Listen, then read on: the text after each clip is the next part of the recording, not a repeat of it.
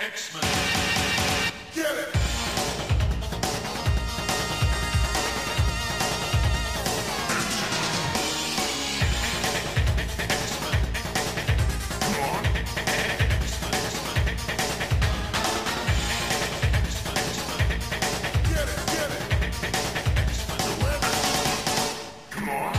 Hey everyone, and welcome to another exciting episode of Battle of the Atom. This is your weekly X-Men podcast where we rank every story from A to Z. I'm Adam. And I'm Zach, and Adam Wreck. How are you on this glorious Monday morning?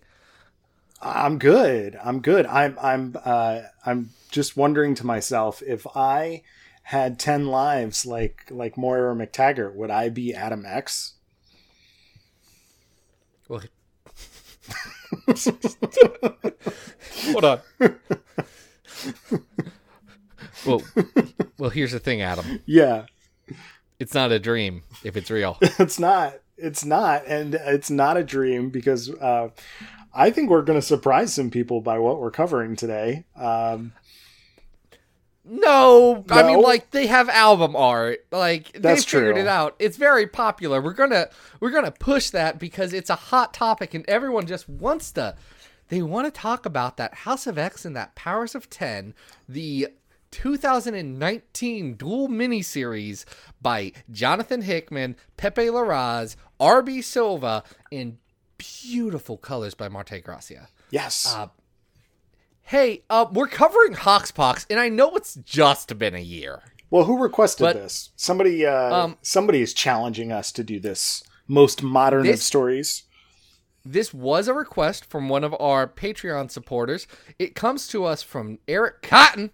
Eric went on over to patreon.com/Battle of the Atom, and he said, guys, listen, Adam, I've seen you make Twitter threads. Zach, I know you edited a novel-length book of criticism on House of X and Powers of 10, which you can find both at XavierFiles.com and on Polygon, written by the incomparable Chris Edelman and Robert Secundus.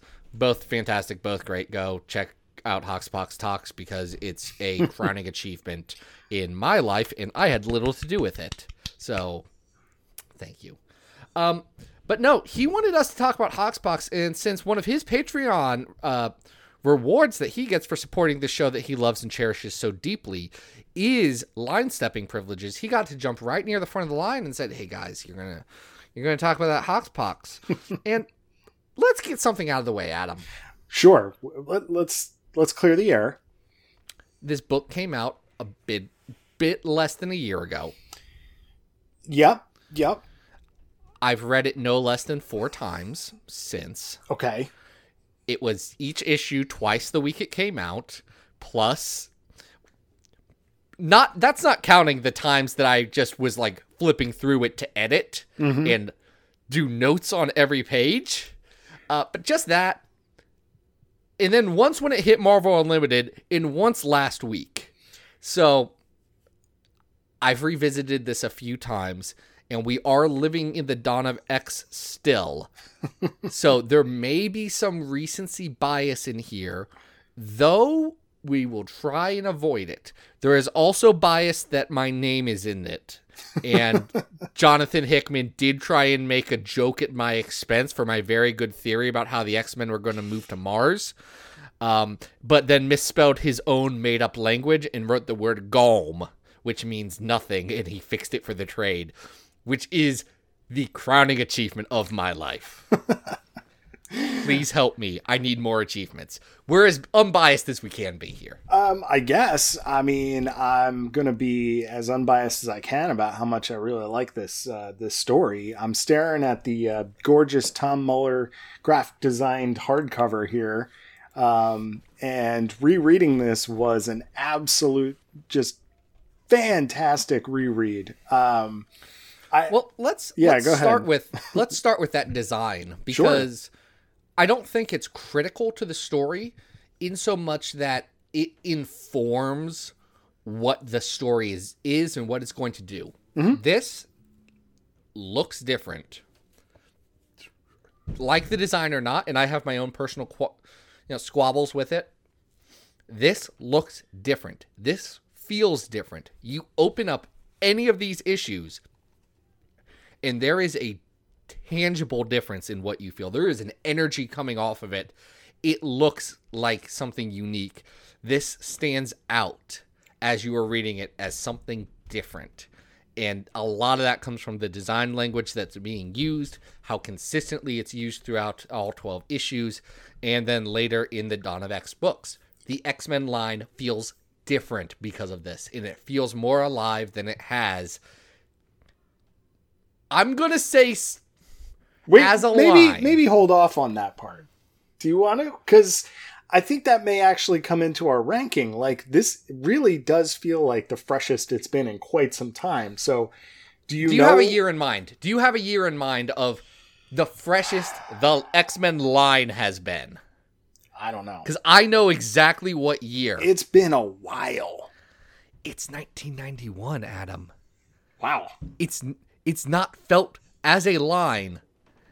It's not felt this big and this energetic since Jim Lee and Whilce Portacio took over books. I can get behind when you had that. Larry Stroman, Mark Silvestri, Rob Liefeld, like everybody is the Rob, yeah. Yeah. I mean, Mutant Genesis was like an all-out promo onslaught as well. But I agree. Like, just from a visual standpoint, one of the things that struck me as I was just, flipping through even before I did my reread was, you've got R.B. Silva, like, launching into the stratosphere, becoming this art. We just talked about Disassembled recently, and his art there and his art here is like you could tell it's still like from the same person, but we've upped the ante. Like, the echelons that he hits here, he is matching page for page the other artist here, who I consider the greatest artist in comics, superhero comics at least right now, and even all of comics maybe, Pepe Larraz. And then, so just starting with the two of them, I'm flipping through this and I'm looking at how many of these pages are like full bleed. We're going cinematic. We're going huge here. You know, we're not limiting things to panels and white backgrounds of pages or anything like that. And to complement all that, you were talking about the design sensibilities of this, the unifying nature of Marte Gracia's color work on these books. It has to be noted that he is doing immense lifting. So we're starting with this incredible art from both of these artists, but then on top of that have Gracia unify all of it with this very bold, huge light sources, very, very, like, I don't even know. Like, it's hard to put into words just how strong that color work is. Let's focus on the art for a second, specifically the colors. Marte Gracia, at the end of the release cycle of this, had some illness and was in the hospital and was unable to complete Powers of X number 6 all the way through. Yep. He has a credit. He has pages in there. He just wasn't able to do it all. I remember specifically as that was coming out, a group of us were sitting there debating what colorist can jump in there and do that? Who has the same sensibility? Who's going to blend with this? Who's going to fit? And David Curiel, who does issue 6, a good chunk of it, does a great job with it and is probably the best fit he could have. And it's, he's not doing, I'm David Curiel and I'm doing colors. He's doing, I am David Curiel and I'm helping out my friend Marte on this book. But the fact that there was a group of comic fans discussing a colorist in detail, that doesn't happen. Yeah. Yeah. The last time I can think of that happening is maybe Jordi Belaire's stuff on Moon Knight. And that was more just because it was such a different and bold choice than, anything like this, where this is next level color work. That mood that Gracia sets on all of these pages, even using, similar locations and similar lines and all this stuff, working off of that. The moods he sets with his colors is phenomenal. Yeah. It's so good. It's And outstanding. You bring up RB Silva, and I feel bad for RB Silva because he's doing the work of his career. Bar none. I liked Silva. I thought he was like, okay, well, he likes Stuart Eminem a lot, and he's just not there yet, but he's going to get there. He's fine. He's like, if he's on a book, I'm not saying no. I'm just not like freaking out excited about him. RB Silva does something here. Mm-hmm. RB Silva steps up his game in a major way, starting just from the design sense. Oh, yeah. Looking at the things he creates in the different futures. We'll get to the story. Just hold your horses. You all read this. Hold on. You're listening to this podcast and you didn't read Hoxpox. Pause the dang thing. It's like $3 on Comixology, last I checked. It's on Hoopla for free. Go read House of X and Powers of 10. It's you.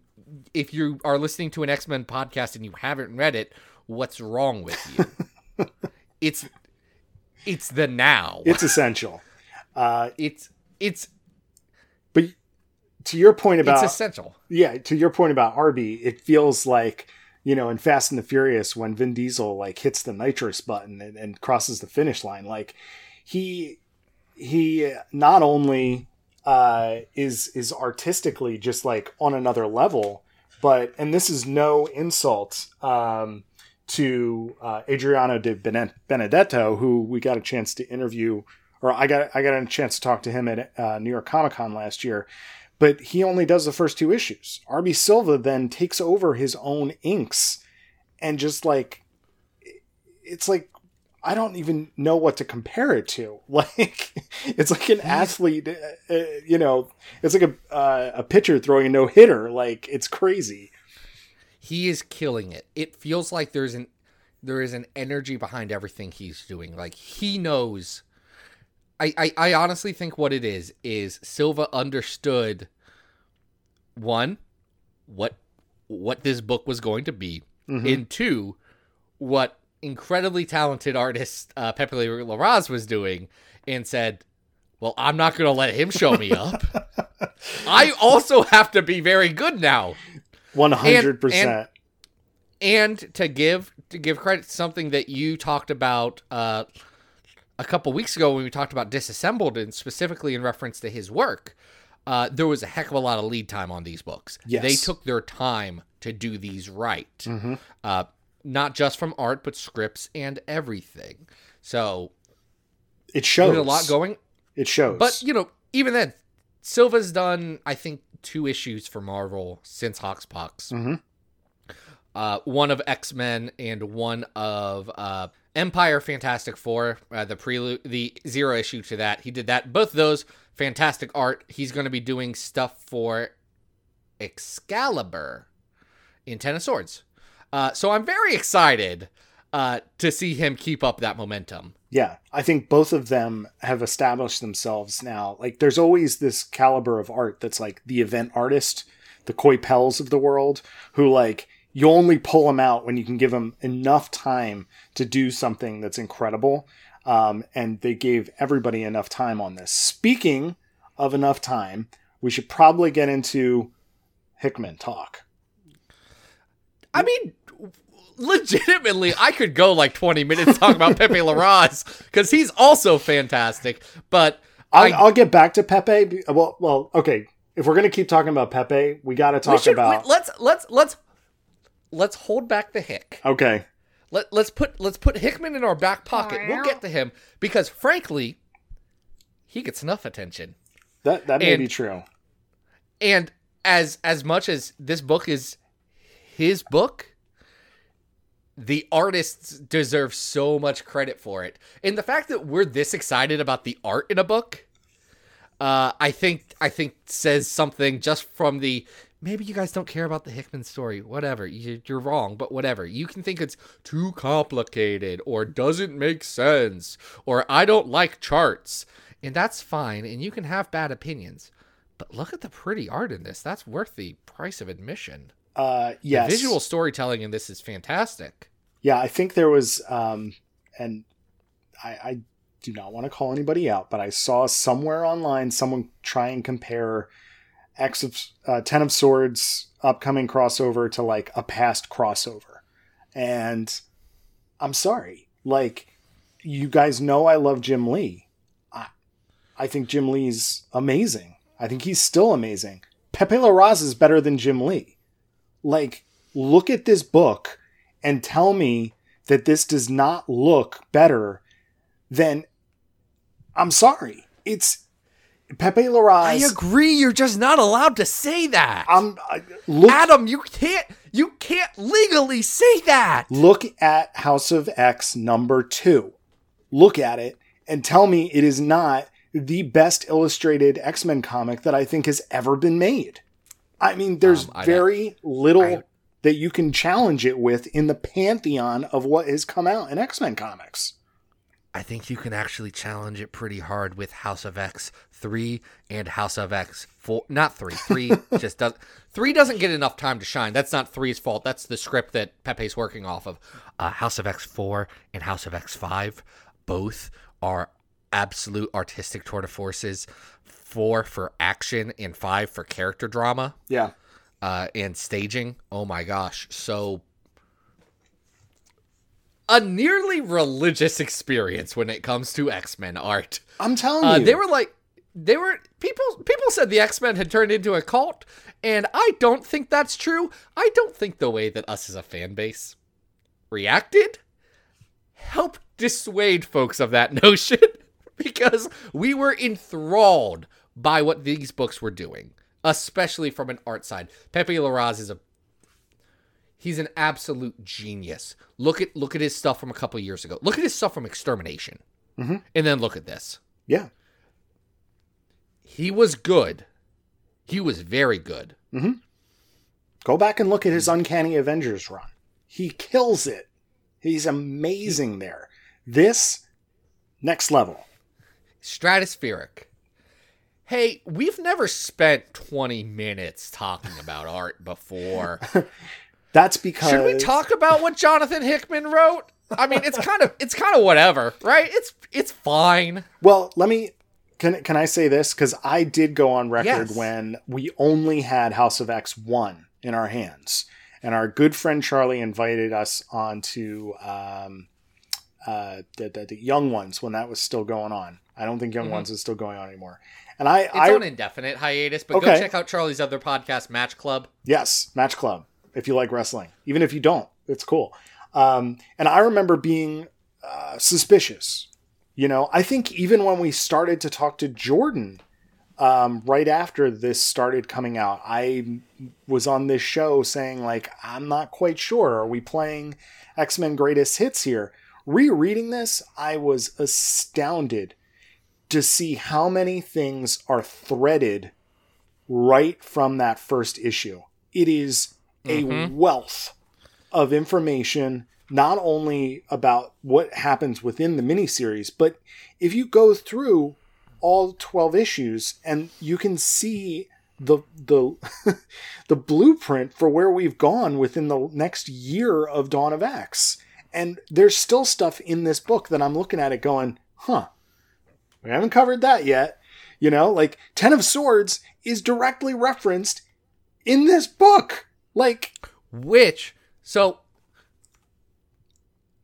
this is something that Hickman, as a writer, both gets too much credit for and not enough credit for, which more specifically means he gets the wrong kind of credit for. People give credit for him saying that he has this giant meticulous plan and every detail is planned out and he knows exactly what he's doing. And that is patently untrue. He will admit that. Editorial will admit that. All of his collaborators will admit that. He knows where it's going. mm-hmm. He's got his end game in mind. He's got some plot beats he wants to hit. He's got a lot of blank space in there too to say, we do stuff fun here. And maybe some of that blank stuff informs some of the stuff at the end. But that's the reason why, as a line, the X-Men books are able to do such interesting things right now, because House of X #1 seeds a fertile ground for new stories. Every bit of this book is a story engine.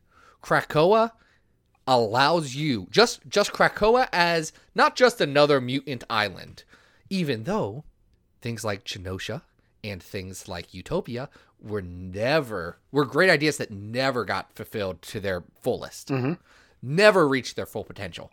But Krakoa as a place where the mutants, for a time, have one massive story engine. The Five, incredible story engine that takes a joke. Yeah, the X-Men died, but it's not a big deal. Right. And turns it into a feature of the book. Well, to say, yeah, they die, but they cannot be killed. It's phenomenal. if you think about it, a lot.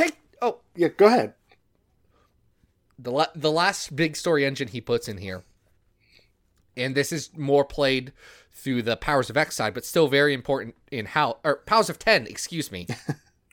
Have we been saying Powers of X this whole time? No, like we have fools? not. We've been saying Powers of 10. We said Powers of 10? Yes. I hope so. Yes. I'm gonna feel like a real dummy if I'm editing this and I'm just shaking my head like, Zach, you said X, the X means 10 on this one and not on this one. But the last story engine he builds is mutants against the new man, against technology, against bio enhancements, against nature versus technology, and putting X-Men and mutants on the side of nature and evolution taps into so much stuff that was just thrown in there by Stan Lee because he was bored of coming up with origin stories, and more power to him for that. All of these things were bugs. They were little things that you had to work around with X-Men, and Hickman found a way to thread everything and make it into, hey, this stuff that was annoying about X-Men, that there's a lot of them, yeah, hey, guess what? It's a feature now. You got annoyed that the villains always teamed up with the X-Men? Guess what? It's a feature now. Forget villains. We just kind of all hang out on an island. It's so smart. Yes. It's annoying because I was a Hickman cynic. Oh, really? I talked about it on this podcast. There's an episode in 2018, I think, of Off Panel that I'm on where me and David Harper talk about it, and I say, I don't know about this one, and I was wrong. It's good to be wrong. Because this is good. It's good to be wrong. And what you're describing is... So happy about it. Is what I think is the essential thing that works about this, is that Hickman somehow flips the general expectations of what we expect from X books, and yet still, some would argue that's where it doesn't work for them. Because I've heard people say that this is not, like, this doesn't work for them. I don't know why. But for me... I appreciate that it doesn't work for people. Sure. I have yet to hear or read a strong piece of criticism that is against this book, just on, hey, this is why it doesn't work. I've yet to get that. If someone has that, I guess, point me in the direction. Sure. I'd love to see it. Yeah. I'd love to see it. But I read a lot of criticism stuff, so I look for that, and I've not found something compelling and well written on that. No. But I'll step back. What I think works about it is that it flips everything on its head. You were talking about failed utopian societies. Okay, Hickman's like, well, it works now. There's been mutant quote unquote cures before. Well, how about we have a human cure? The X-Men were extinct before and they kept going extinct and it was getting really annoying. Oh, well, actually, if mutants are allowed to thrive, they will be the superior species. So we're going to come up with our own little plan to have our own little nation here. And like all down the line, there are these expectation flippers throughout this that are just so smart and set up such a really intelligent way of moving forward with a book that I think a lot of people would agree was pretty stagnant after another Hickman event, which was Secret Wars, which I think afterwards a lot of people may have had expectations for how things were moving forward, and they didn't. And I think you've mentioned the Five. I just want to say that when I read about the Five, you remember this, I freaked out. Like, I flipped my flippin' lid when I found out that who the Five were. And again, like you said, it's almost like an inside joke, right? It's the Five Lights, right? It's Hope finally gets to be the Messiah that she's promised to be back in like AVX or back in Messiah Complex.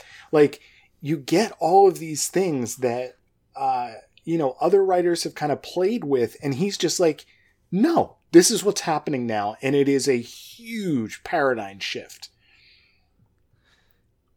Yeah. Do we mention Moira McTaggart is a mutant and has 10 lives and we're living in her world now? Yeah, guys, again, we're just going to assume you've read it. Rereading this, I was blown away by how smart this was, how many little things work. Just the structure of this series. It is 3 game-changing issues. 3 issues that multiple times in each issue change everything you know about X-Men. Mm-hmm. 3 of them in a row. So then you get the next few issues, which are all the big action climax of it. The second act here is a combination of setup for these dual massive climax battles between Apocalypse's Horseman. Yeah, the future 1,000 years from now, right? The Horseman. And then the fight of the X-Men against Orchis, both of which are like Pox 3 and Hox 4 are both separate masterclasses of writing impactful fights. Mm-hmm. Especially Powers 3, because these are characters like Rasputin 4 and North and Wolverine. Zorn. And, well, Wolverine, yes. But like Zorn, who's great. Right. Characters who you shouldn't really care about because they're weird future versions of Crimea mutants. Yeah. Which are cloned mutants. Cloned mutants who are clones of other mutants. Yeah. The Chimera. With all their DNA mixed up. Yeah. And they fight Nimrod. They fight Nimrod, who's good for the first time in his career. This is a friggin' good book. Oh, man. Zach, you're like losing your mind. Good, but you're right. I am losing it a little bit. I forgot how dense this is. But you're right. Like you're getting a combo of like Age of Apocalypse style, we've got to do this or else we're all going to die kind of, end game scenario. And then you're also getting, these nods to like Days of Future Past and time travel stuff. Like all of it, despite being new, is playing in the X-Men sandbox and doing it in a very cool new way and establishing what the ultimate end game is for our characters, or what it could be, and how to fight against that. I think is really interesting to have all of that boiling in the background.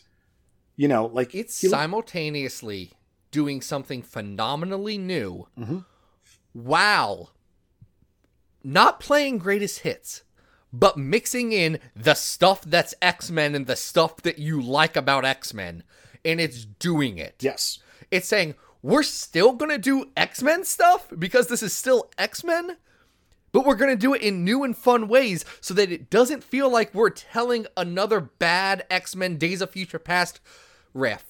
We're going to tell something new and vibrant, and it's going to have stakes, and you're going to care. Yes. You're going to actually care that this is a bad future, even though you've spent like 20 pages here.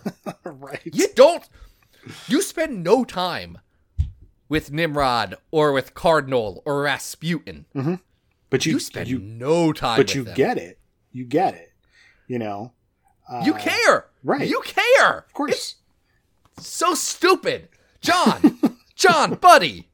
How'd you do that one, John?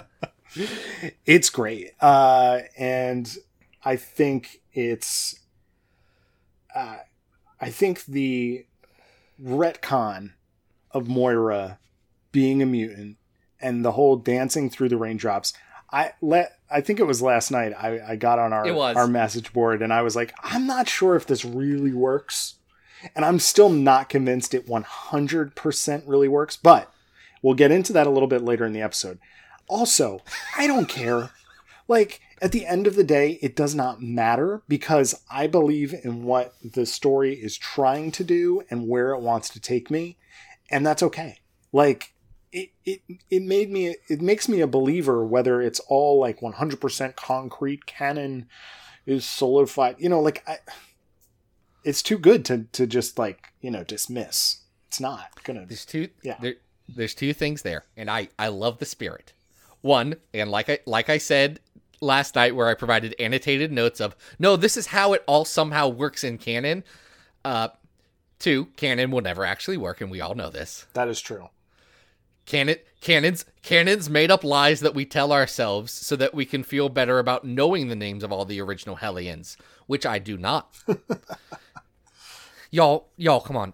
Tell me you aren't going to forget, roulette. Cuz dude, there's a roulette Stan account out there, you know it. Is there a Jetstream Stan account? Because I feel you're just proving you know the names. I'm trying to think really hard. It's Jetstream, Cat's Eye, Roulette, Tarot, Empath, Thunderbird, Warpath. Was he going by? No, he was going by Thunderbird at the time. Yes. Did you get Tarot? If I'm forgetting a Hellion, it proves my point, so I'm not even going to try anymore. Did you say Tarot? I said Tarot. We got swords, baby. Yeah. Bud, I know so much more about tarot than I care about. You're going to care. Everyone's into tarot nowadays. You're going to care. Y'all, there's tarot cards in the beginning of this story, and all of the motifs from those tarot cards continue in every single issue. Do you know how many times the tower shows up? It's great. It knows what it's Adam, doing. This is a good comic. It is. Let's rank it. We didn't... Okay. There's so much we didn't talk about. Do lightning round. Do lightning round. Go through everything we didn't talk about. Sinister's so good. The big handshake is so good. The fact that all of mutants are gonna be fighting against black hole gods is phenomenally wild, and I still can't believe it. That one's hard to wrap my brain around. The Phalanx Dominion. It's nuts. That one's a little much. All this sounds like nonsense if you haven't read it. The character moments are so strong in this. The resurrection scene. The scene with the Five. The scene with Storm proclaiming her friends as mutants.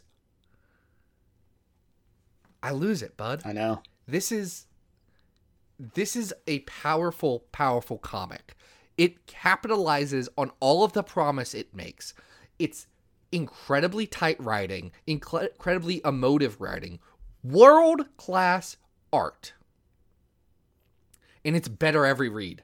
I have rarely read something so much and continued to be engaged and continued to find new things here. I could read this book again tomorrow and still get it. And I know it's new, and I know we're riding the high of the Dawn of X and getting real ready for our sword content. Sword content starts this week, buddy. We get swords on Wednesday. I know. Bud, I know we're riding high. This is also good, and we do need to rank it on our very good list. All right. Anything that we overlooked in the last half hour and change about talking about this phenomenal book? I mean, there is. And I think that's one of the delights of it, is that you can go back and you can dig through it.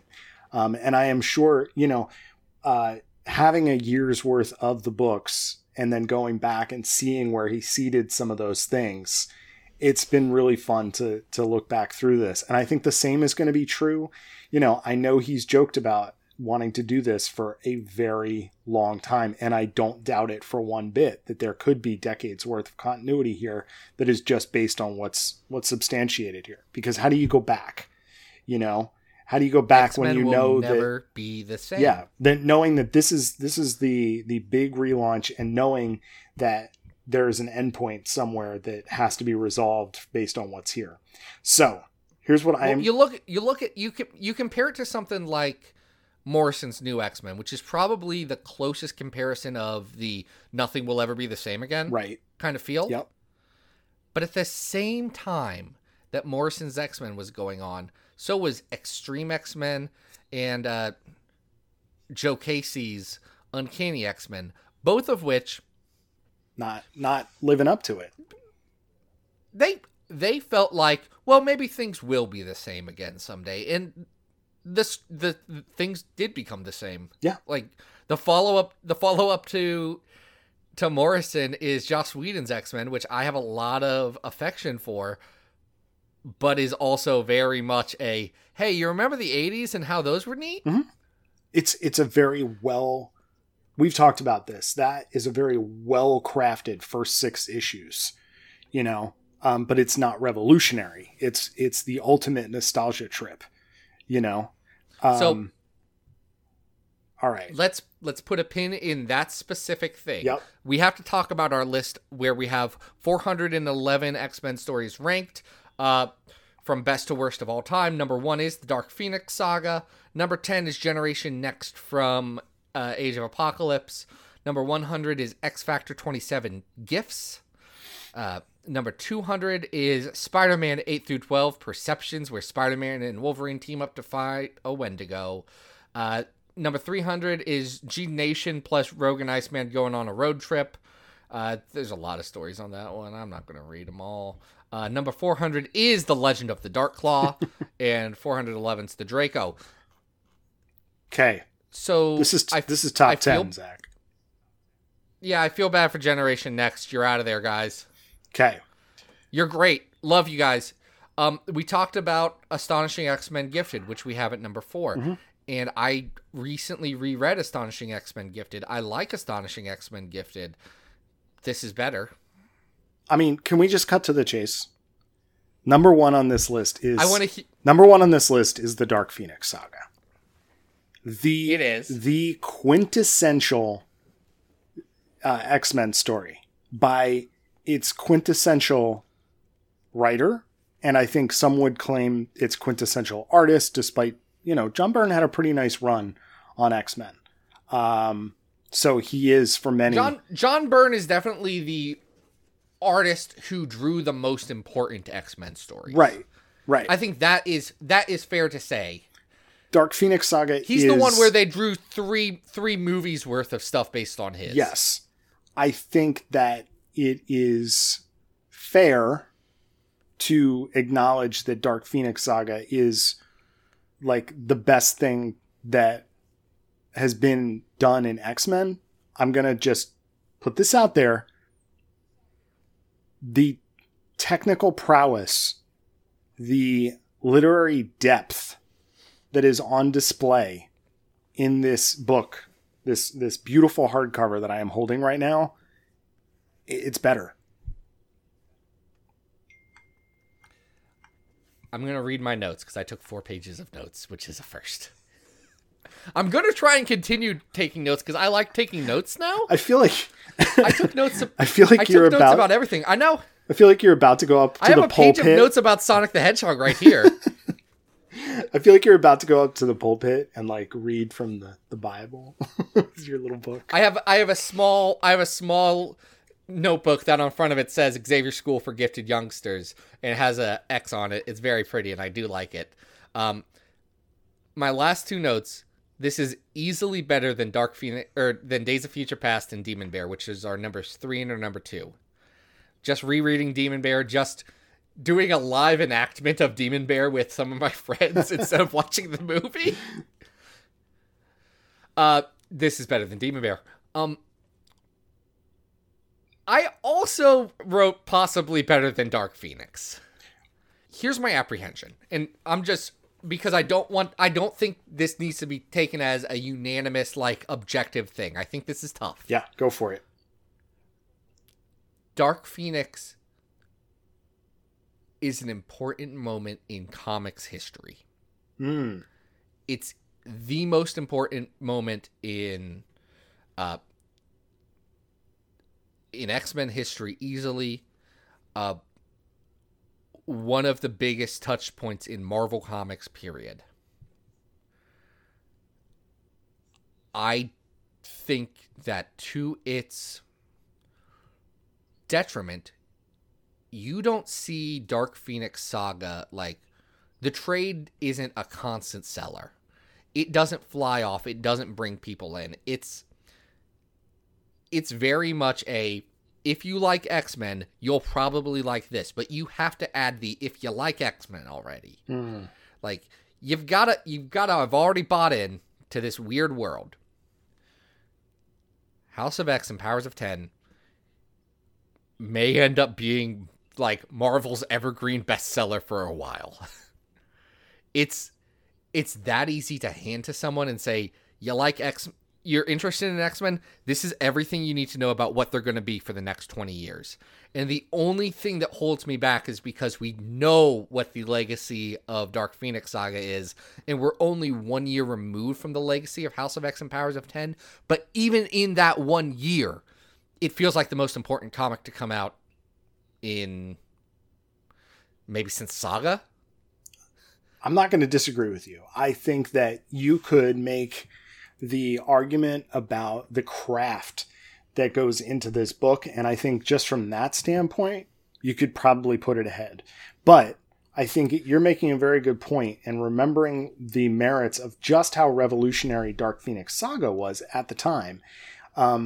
We know that Dark Phoenix Saga is the X-Men, right? It is the X-Men. You can't talk about the X-Men without the Dark Phoenix Saga. And it does remain to be seen and proven that House of X and Powers of 10 will last the test of time. I think there's no way around it. It will, but we're not there yet. Here's where I'm at. I agree with you to a point in that saying that Dark Phoenix Saga is the X-Men. I disagree with that. I think Dark Phoenix Saga was the X-Men. I think Krakoa is the X-Men now. Like, I think it will be the X-Men. Oh, I think it already is. Our podcast. Yeah, it already is. I'm not disputing that at all. I'm just saying that, we're a year out, and, I think that can be part of the decision-making process. I'm just saying, from a comics production standpoint, from the standard that is being set here by the level of writing, by the level of the artwork, I can't put it behind Dark Phoenix Saga. I mean, what Pepe and RB are doing here is superior to what John Byrne was doing. Here's what I'll say. Dark Phoenix Saga don't got my name in it. It's number 1, baby. House of X, Powers of 10, the new number 1 on our list. People are going to kill us, Zach. I don't care. I can't believe we're doing this. Y'all, I can. But, legitimately, do you know how much of my life, my specific life, has been impacted by that comic? The Xavier Files Media Empire, which was a joke several years ago that we made, actually has like 30 plus people writing for it because nearly 100% because of the excitement built by that comic. Mm-hmm. It's true. So maybe we're biased, but Bud, how much has that stupid book impacted us personally? Like, you weren't reading Dark Phoenix Saga. Not when it came out. No. I wasn't. No. I mean, I was not born. Because I'm a little baby boy. It came out when I was born. So, yeah. So no, I don't feel bad about this at all. If you disagree, go re-listen to the last 45 minutes of podcast. We knew it was going to go long. That's fine. I don't think we knew it was going to go like this. Well, okay. So should we talk about other stuff? Yeah, let's talk about. Or do we have more Hoxpox? Let's talk about two other books. And this is because Moira is such a central figure, and her retcon is central to Hoxpox. We looked for two other Moira stories, and the first one we have here is a weird one that originally appeared in Marvel Comics Presents Cyclops Retribution. Right. This was originally printed in MCP 17 through 24. For those of you who don't know, Marvel Comics Presents was an anthology book. It came out bi-weekly. Mm-hmm. So it had a good cadence to it. You would get multiple stories in it. Starting out, it was always an X-Men story, which eventually got turned into always a Wolverine story. Eventually. They did the first Wolverine one, and then they did Colossus Bloodlines. God's Country. Oh, yeah. That I'm we've sorry, talked God's about. Country. Yeah. No, Bloodlines is that's God's the Country is the Rasputin MCP one by Innocenti. Yep. Then they did this, then they did a Havoc one, and I think they went back to Wolverine for the most. No, they did some Excalibur ones that are bad. You like those? It was 2 a.m. on an international flight when I read those. There's some weird but Eric I remember Larson art enjoying in those. them. Let's talk about this one, which is written by Bob Harris of editorial fame. More, I think of Bob Harris more as an editor. Yeah, it's because he defined the X-Men books in the 90s, and then up until recently was one of the biggest editors at DC, including protecting serial harassers for years and years. So Bob Harris is not my favorite guy. No, and I believe he got fired recently, but right? It did take a global pandemic. And I believe we've also talked about Ron Lim briefly on the program before.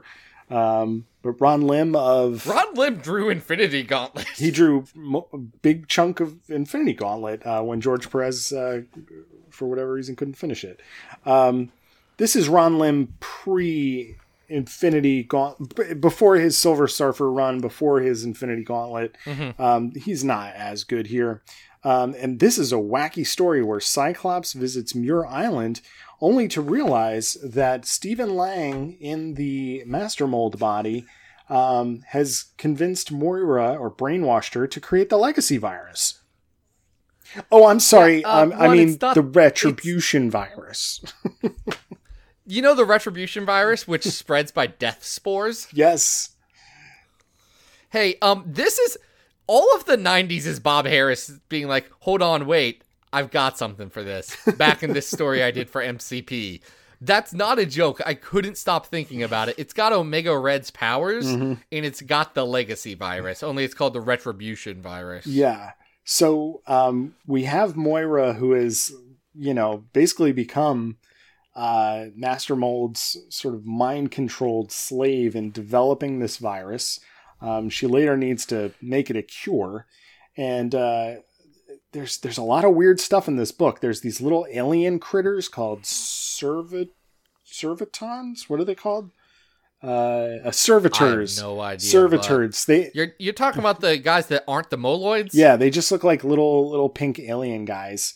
And Stephen Lang has unfortunately also divided his mind into a separate entity known as the Conscience. And Conscience is... Which contains his conscience. Right. Is this sort of weird-looking guy in a bathrobe with a metal head and a human face, who eventually... He looks like... if you've watched the children's television program Power Rangers Turbo... Oh.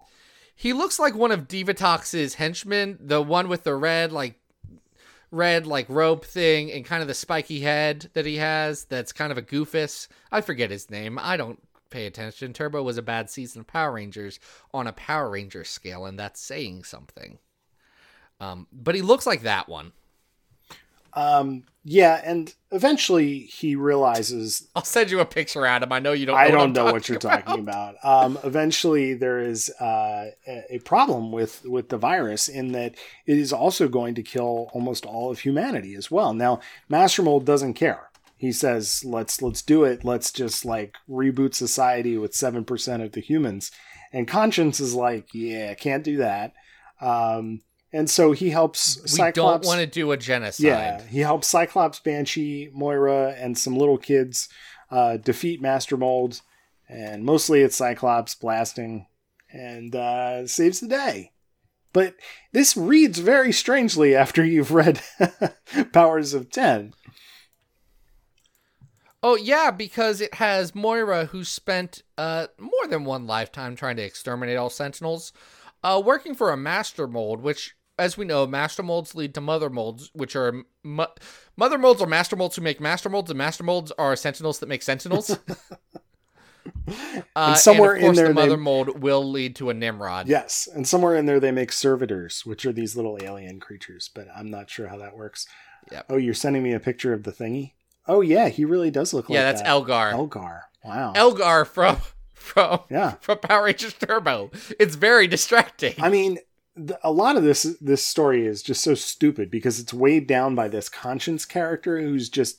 He talks in He's the worst. what he claims are cliches with this giant grin on his face, and it's just dumb. Like, it's dumb. But there is, I think, some cool stuff in here with Moira having been set up by Master Mold and, you know, being possessed by a machine property to do things against her will. And it's wild to think that this happens in continuity with Life 10 of Moira McTaggart. Oh, she's... This... Adam. Zachary. It radicalized her. Yes. Yes. This story is better for reasons that Bob Harris had no control over, is the thing. Well, it's better in retrospect and in context of the other, but oh man. It's fun to read right after Hoxpox, but it's not that good. It's a boilerplate story that says absolutely nothing about the characters. It does this weird thing where it tries to position Stephen Lang as Cyclops' arch nemesis. Yeah. Which... Yeah, it's really weird about he's that. already got a Sinister... He doesn't need... He's very angry about that. I guess he has a Sinister and his own self-doubt, so he's got two. Yeah. I don't know if it's really Cyclops saying that Stephen Lang is like arch nemesis as it is Stephen Lang holding this like very specific grudge against Cyclops, which it really, a lot of this falls after the X Factor story where Master Mold attacks Cyclops in Alaska and mentions the 12. But this doesn't get into any of that. It's just it's weird, you know. It's weird. It's kind of bad. But like, give it a shot. Go back and read that thing now because it's wild to try and piece together. Yeah, it's a very strange oddity, but it's definitely fun to read after you've read Hoxpox and go, okay, this is interesting. On its own, though, it really doesn't stand up. It's, you know, it's pre-solid Ron Lim. The writing is very slight, and the character, especially of Conscience, will annoy the heck out of you. So Zach, this is our new bad. number one, right? No, so at 232, we've got Colossus God Country, which is a story that both overlaps and precedes this. Yeah, that's way better than this.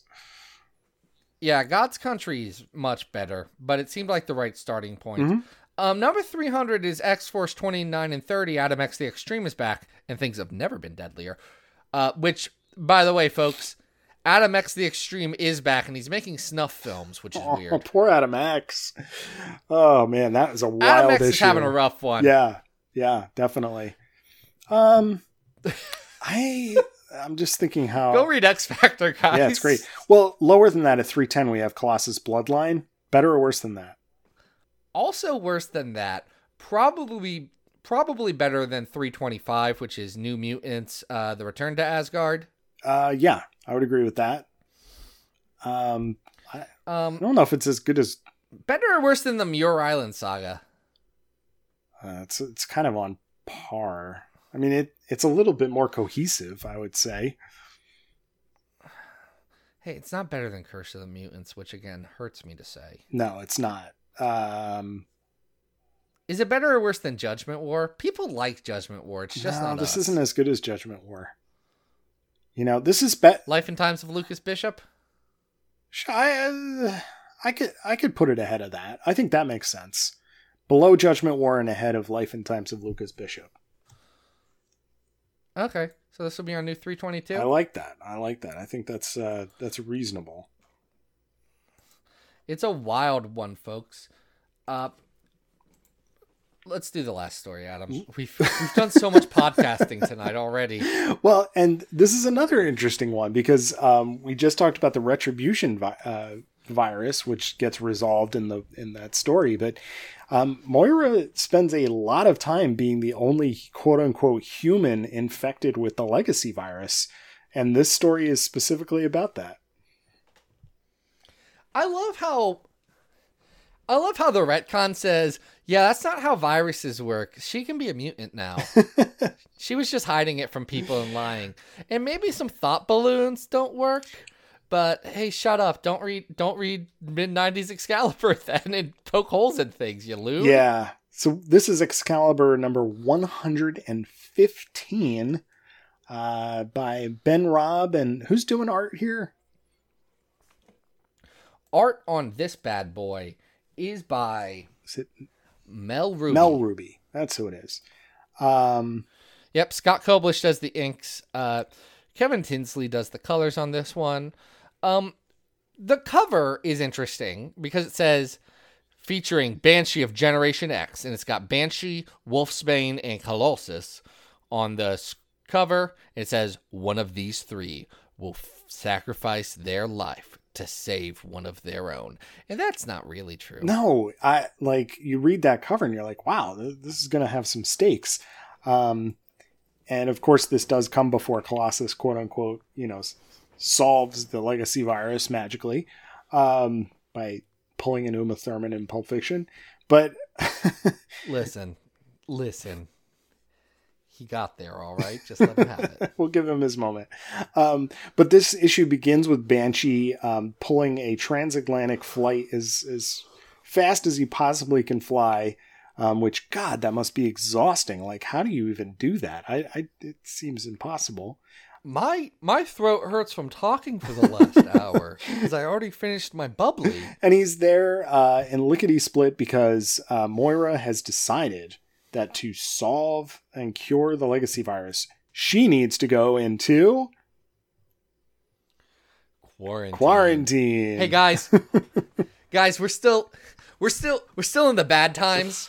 And if you're listening in the future and times got worse, I'm sorry. Oh God, I hope not. Bud, I don't know. I know, you never know. As of now, these are the bad times. Yes. As of now, this is September of 2020, and it's the bad times. But we said that last year. And yet, okay, we are still under the grip of the Rona. Mm-hmm. So all of us know a lot about quarantining, and here's some things, Moira. Let's talk about what Moira's doing that's good. She's covering up all of her orifices so she doesn't expose the virus to people. Sure. Now, Moira's had the virus for several years now, and she's just kind of walked around the place making bad coffee. So maybe it's too late, Moira. Yeah, maybe you would know if this was an airborne pathogen by this point. 2, Moira wants to go into quarantine, which puts her in a hermetically sealed thing with like canned food and all these things, including vaccines, which again, Moira, girl, nothing is getting in or else it breaks the quarantine, which would be bad because then things could get out. So you probably don't need those vaccines. Number 3, y'all, I've been doing quarantine for a while. That's not how this works, Moira. Yeah. And what's worse about her virology? She says, hey, look at all these people. Look at all these people who have the legacy virus, yeah? And she's like, what do they have in common? And Banshee or someone says, nothing. They're just like a random group of mutants. And she says, exactly. It's random. Which means that it must have been designed by someone who loves to do chaos. Which means this must have happened by strife. Instead of the obvious answer of, y'all, maybe viruses can randomly infect people, and that doesn't mean that they're part of some grand scheme. You're oddly correct on this one, Moira, which tells me, again, retcon fixes it. She knew it was strife. I mean, it is odd to like go back to an issue like this and just wonder what Moira McTaggart knows, what she doesn't know. I think that's one of the most fascinating things that Hoxpox does, that Hickman writes, is like anytime she pops up anywhere, you're wondering what is going through her mind. And things like the legacy virus, you got to wonder, like, it doesn't seem to have popped up in her past lives. So this is a curveball that, you know, was thrown into the mix in this 10th life that she has to deal with, which has got to be very obnoxious so that she can get to her real plans. But yeah, I like to think that Moira X thinks of herself as a meticulous planner, but is really winging things most of the time. Like, she had a rough idea of what she was going to do in this last life, but it's like, but honestly, I think that by like year 4, that got blown up. So I'm just kind of going with it because I don't got anything else to do. I guess I'll hide myself in this Krakoan no space and fake my death with a Shi'ar Golem. Shi'ar Golem. But yes, in this issue, Moira does become a doomsday prepper. She's got all her canned food. She's ready to ride out the apocalypse. But the conflict that's hinted at on the cover is that Rain doesn't want to let her do this alone. Well, I mean, that's Rain's mama. Yeah. She's taken care of Rain for a while, and I can appreciate that. And Rain is having some weird feelings because Douglock, who's Doug and Warlock, but is actually Warlock with Doug's memories, and it's bad. Douglock, like, was affectionate to her, and she did not like that, and she was feeling weird feelings. So she jumps in the quarantine door with Rain, or with Moira, and they say, well, if you open the door, it'll ruin everything about saving this virus. And again, yo, you just closed the door. Right, she's in a... No, you just closed the Moira's door. in a It's space not suit. fixed. Yeah. Yeah, but guys, this is not how... We know what quarantine means in the year of our Lord 2020. Yeah. I guess maybe in don't we? December of 1997, this was not as clear, but it's loosey-goosey. Man, did you think we'd know so much about quarantine at the start of this year? Because I sure didn't. And the Rona was a thing in China in late 19, and we just thought, oh, we're fine. Oh boy. Yeah, all right. Well, Oh boy. I'll reserve my my extensive soapboxing about national and state planning of pandemics. Anyway, this issue... I won't get on a soapbox. I'll just say we hecked up. Yes. This is about on par with late Excalibur. It's just okay. The art is not really worth talking about. It's sort of, referencing. You want to know how long the quarantine lasts? How long? Issue 120. 5 issues. Love it. Love it. It's a very long one. So this is just kind of forgettable, you know? It's not as good as that time they went to a bar. No, not at all. That's much higher. I don't know what that's at. Let's find something bad. It's not as good as the London Hellfire Club. Nope. No, I'm looking down. How about 373, Phalanx Covenant Life Signs? Better or worse than that? Sure, shorter. Shorter, for sure. Also, features Douglock. What do you think? Life Signs might be better. Might be better. Okay. How about first 6 issues of X Factor? Volume 1.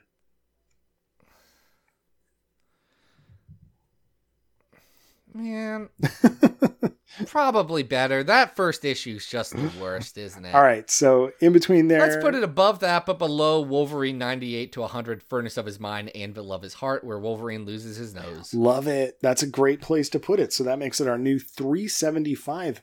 Man, what an episode, Zach. Y'all, we had some laughs. We had some fun. I'm exhausted. We made a decision. We made an executive decision here about what the greatest X-Men comic of all time was. And I can't imagine all of you are happy with it. No, there's going to be fallout for sure. I guarantee it. You know what? Bring it. I don't care. What, y'all, this is a made-up list of very important comic book stories. And if you want to be mad, don't be mad at us. We just told you the truth. You can be mad at Eric Cotton, who went over to patreon.com/Battle of the Atom. And Eric Cotton, he threw money our way, and we talked about that story for very long. Yeah. Oh my gosh, it's so late. I have so much to edit still. It's okay. Let's just, you got to go to the Patreon, right? If you want to support. Yeah. You got to follow Zach and co at Xavier Files. Go to xavierfiles.com. Follow me on Twitter at Arthur Stacy. Next week, we have some more exciting Dawn of X content, right? We're gonna sharpen our swords with a guest. Yeah, hey y'all, Teeny Howard, who Yes. is co-writing Ten of Swords. Teeny's gonna be here. I'm excited. Oh yes, Adam's excited. We're gonna ask all your Pog or Pog questions. We have at least spent a lot of time talking to both Annalise and Leah about Pog or Pog. Maybe, I don't know. I don't know if we keep talking about Pog or Pog, who's the crocodile that the X-Men fight now. But we do love Pog or Pog. Guys, I'm tired, but it was so worth it. I'm gonna go dream. Y'all, thank you for listening to Battle of the Atom. Hope you survived the experience. Get it!